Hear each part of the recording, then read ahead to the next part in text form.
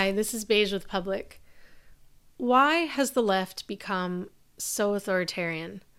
Why did it abandon free speech and demand censorship, or become a flack for state and corporatist power and abandon the working class? Why do progressives insist addicts be left to suffer and die on the streets, or that women's sex-based rights, hard-won and still incomplete, be demolished? There is much done in the name of compassion these days that little resembles it. How did leftists miss the ascent of authoritarianism during the COVID crisis, ignoring blatant propaganda and failing to apply the same skepticism they so value in their selective disdain of systemic power? Today our guest, Canadian psychologist Christine Brophy, has some interesting answers. Back in 2015, Christine set out to investigate the personality of political correctness. We can call it wokeness. Does it hold together? Can it be measured? It can. And what she found laid the groundwork for future psychological research on personality traits and political ideologies, including left-wing authoritarianism. In particular, Christine's take on altruistic narcissism helps us understand how things can go so wrong. Compassion, it turns out, has a dark side, a point at which it becomes something else entirely. Locating where and how that happens seems key to understanding what we're living through. I would love it if we could start with you giving our audience a little bit of background about yourself, maybe where and how you grew up, why you decided to study psychology, and how specifically you came to be interested in this topic. I love it. It's so interesting. I've never been asked about where and how I grew up. That's a new dimension to this. I grew up in Waterloo. That's about an hour or so outside of Toronto, in Canada. And I grew up with two parents that were incredibly hardworking. My mom is from Lebanon, and she came over at a young age. And my dad was born in Canada. But he's an engineer, and my mom was into computer science, and they were both incredibly hard workers, and they put us in just about every single sport imaginable. Anything that we wanted to do to compete or anything like that, they would throw us into it. So it was good upbringing. And I guess around my teenage years, just kind of my transfer from high school into university, I was really competitive in basketball. And I was also a very high achieving student. And I got sick during that time for about 2 years, where I was out of school for a long while. And I also ended up tearing my ACL a couple times and rupturing my Achilles when I was playing basketball. So a lot of my scholarships, academic and athletic wise, and the places that I was being recruited to were threatened. And during that time, I also wound up in a relationship with somebody who was a legitimate psychopath, not the kind that you just say that, not the kind that you just say that it's like, oh yeah, my boyfriend was a total psychopath. My ex was like crazy. It's like, no, it was the kind of damage and situations that I wound up with him in that, the kind of pain that he inflicted and the things that he did out of callousness and intentional maliciousness it was a true psychopath. So it took me a while to recover from that. And in my second year of university, I took a class with Dr. Peterson. It was his personality class, I believe, and his approach to psychology, that he wasn't just talking about the history and talking about terminology and talking about biases just as like these interesting facts, but rather he was connecting them in a way to the individual's story and the way how you live in the world and the decisions that you make, there was things that he said that resonated with me that helped sort of, was one of the pieces that kind of helped me pick myself up out of the muck, I guess, that had happened with the past. And that definitely caused psychology to stick with me. And that ended up being what I pursued. After that, I ended up working with Dr. Peterson for over a decade, working with teenagers on a goal-setting future authoring program over in Europe as well as in North America, and helping them, use tools like narrative writing and goal setting to help them make decisions and determine their path in the world. But along this time, I also became his graduate student, and I started my research on political correctness and political belief.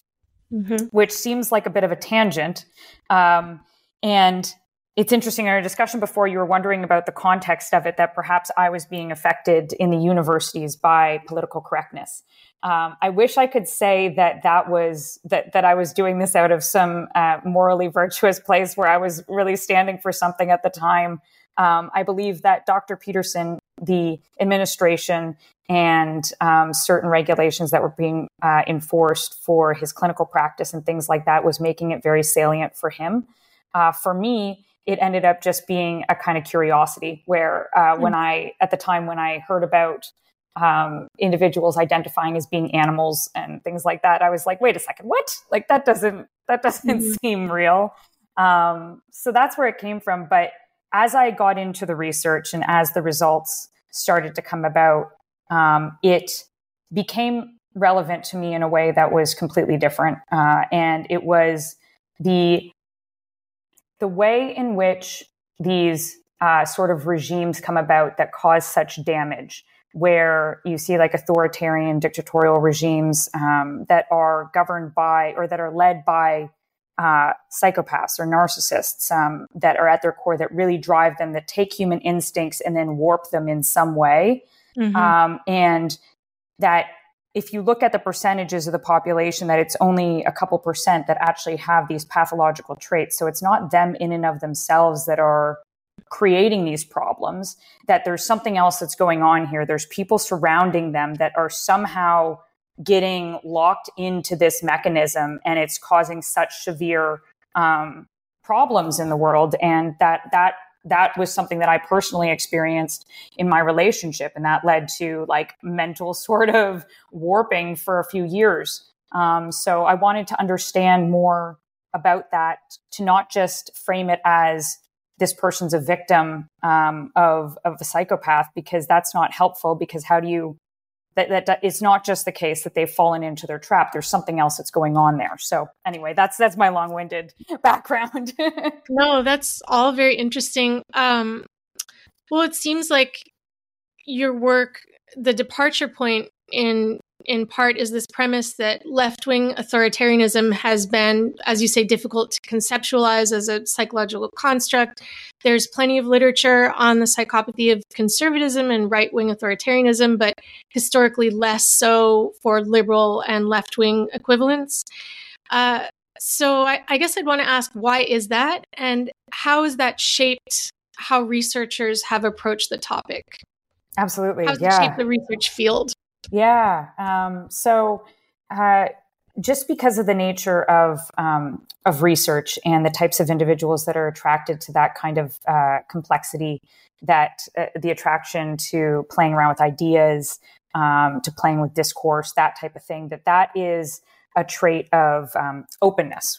In personality psychology, we call it openness. That's one of the 5 factors. And because that's what the nature of research is, that means that individuals that find that naturally, that comes naturally to them, they're more likely to gravitate towards research and towards, looking at these types of dynamics out in the world. But the things that they would then be interested in understanding, in the same way that I was curious about people that identify as animals. And I was like, wait a second, what's going on there? They're doing the same thing with conservatives, where they see the way that conservatives are acting. And they're like, hold on, why are you framing it that way? You can't honestly believe that. So they just are attending to that information with a high level of detail and analyzing it and trying to understand it. But the part of the problem also comes where when we're trying to understand things that aren't like us, we tend to attribute our own motivations and conceptual frame onto those actions. So one of the funniest ones that I always find is their attribution of dominance on the right. So there's one of the factors of political belief and right-wing belief that a colleague of mine discovered, and that's something like masculine independence is what she labeled that factor. And the greatest extension of that is social dominance orientation. So in its pathological form, it becomes social dominance orientation, but this kind of desire for competition, a use of the environment as tools in order to gain strength, that kind of motivation that competitive sort of fire that comes, that is a piece of conservatism. But liberals will interpret all behavior that is on that dimension as being based out of fear that other people will be taking over their spot of power. That it is like a fear-based motivation, a defensive sort of motivation of their territory, when it's like, nah, I just find it real fun to like be better than you. Like to be strong. Like, are you kidding? So it's just, that's what happens when we try, if we don't possess that same sort of internal motivation, we'll interpret other actions from our own motivational frame. And all of these like contributing factors, the fact that they hyper attend to the one side because it's different than them, and then they try to attribute their own understanding onto it, it just led to a strong bias in the research. And then once you get that bias, people start assuming that that the other side doesn't exist, or like that you are right and that the other. So if you see bad on the one side, you're like, well, because we haven't found bad on the other side, then it must not exist, and that it's only on this side. And yeah, I mean, as we were saying before, it just seems like this work was very prescient because it was in 2015 that you completed your thesis. Is that right? Yeah, and that's well before, the catastrophe of the last several years, and this idea that now seems so salient that left-wing authoritarianism can indeed exist in, contemporary America. So anyway, why don't we get into the work itself, into your research? If you could tell us about your hypothesis, and then about how you conducted the research, and maybe, for those of us who are not familiar, why you did it that way, why this is how you measure these concepts, and why that approach is the right one. Okay. Make sure to wrangle me if I have forgotten one of those pieces. Sure. Thank you. So the first part was how I constructed the hypothesis, or what it was and why it was gone about that way. Why you approached the research in the way that you did. So the hypothesis, the research, and then the results, I guess. Yeah. Okay. So research up until the point when I did my study, there was bits and pieces that were on political correctness, but for the most part, the research just assumed that it existed. They weren't analyzing what exactly made it up, if it was even something that hung together, if the ideas, the policies that people supported, the things that were popularly said that were lumped together as being political correctness, that right-wing believers would be like, oh, you're just being politically correct, or that were so important in popular belief. It was never analyzed whether those things hung together. And what I mean by that is that people who would support one piece of those things, who would say that, using the words like human as opposed to gendered stuff, or not even human, it would be, because that contains the word man in it, that like people who care about that kind of language, that they would also care about things like affirmative action, or policies about sexual abuse or sexual harassment, things like that. So that you want to see that support for all the issues, that people who support them tend to support all of them together, and that they're not just supported by different people for different reasons. So you want to see, is PC a thing? What is it? Exactly. Yeah. So research before that hadn't come from that position. It was just saying, well, PC is this one set of these few policies that I've decided are important, and now I'm going to measure the effects of it.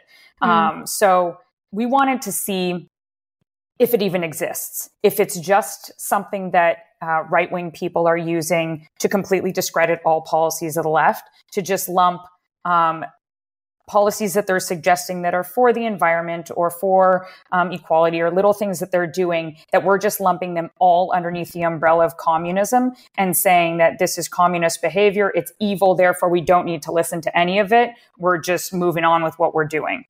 We wanted to see if it was just that, or also on the other side, them saying that the left-wing, people who have more left-wing beliefs saying that this is something that's all coming from good intent, that every single action, all the policies that we're suggesting, it's all based on good intent. It's all based on leveling the playing field, not harming these historically disadvantaged groups, that this is all good.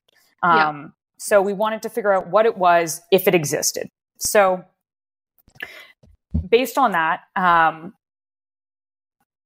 the way how we went about it is that we took a look at all the literature, newspapers, different reviews, historical texts about the history of political correctness coming all the way from the 1890s in Russia and how it traveled to China, into the movements, into the universities against Vietnam, the women's movement, and then finally onto university campuses and general sort of identity politics. We looked into all of that. We pulled the policies, the things that they cared about, the words that they were playing around with, and created, I think it was like a 250 or 300 item questionnaire. It was enormous. I really feel sorry for people who had to do it.